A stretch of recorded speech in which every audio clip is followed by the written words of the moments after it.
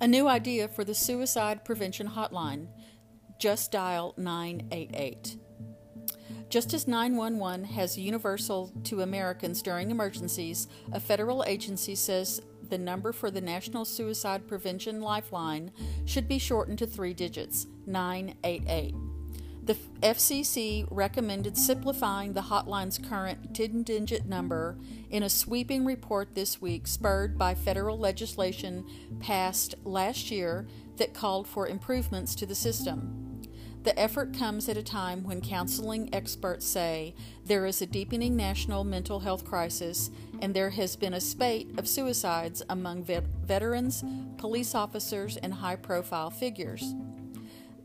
The 9 suicides recently of New York police officers, on top of celebrity chef Anthony Bourdain, fashion designer Kate Spade, and the electronic recording artist Avicii, have raised public awareness about the scope of the epidemic and how it cuts across socioeconomic, gender, and cultural lines.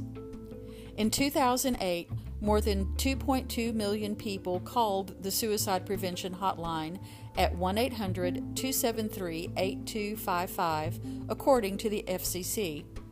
Our team found that a 3-digit number would make it easier for Americans in crisis to reach out for help.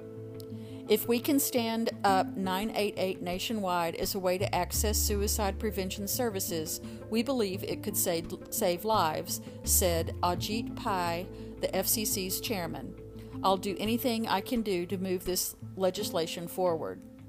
The hotline was started in 2005 by the Substance Abuse and Mental Health Services Administration and Vibrant Emotional Health, a nonprofit administrator. The network is made up of more than 163 local crisis centers, which are staffed and trained by counselors.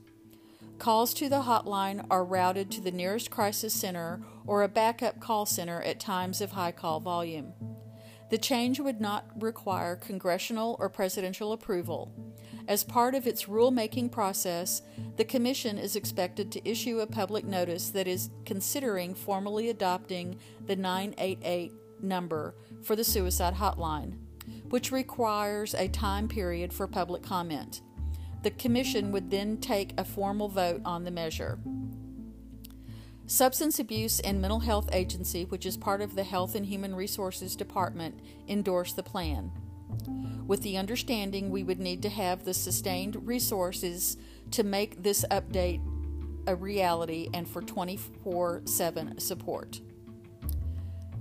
Federal telecommunications regulators say they examined using existing 3-digit numbers known as N11 codes, such as 211, 511, and 611 for the suicide hotline, but ruled that they were not appropriate. In New York City, for example, 311 is a non-emergency hotline for city services.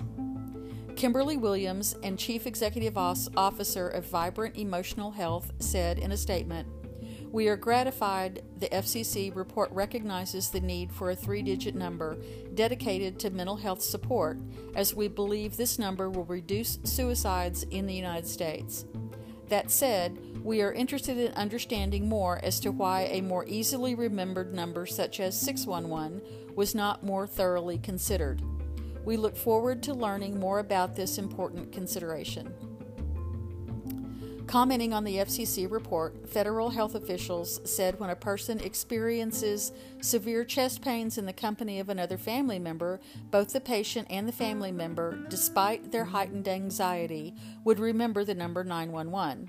While the concern is that many suicidal people or their family members at a similar moment of crisis might not remember 1-800-273-8255, which translates to 1-800-273-TALK.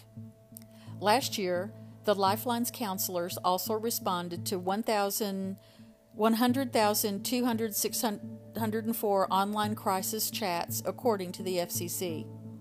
In 2017, more than 47,000 Americans died by suicide, and more than 1.4 million adults attempted suicide, according to health officials. The service is one that would be greatly needed and quite useful to Americans in our society.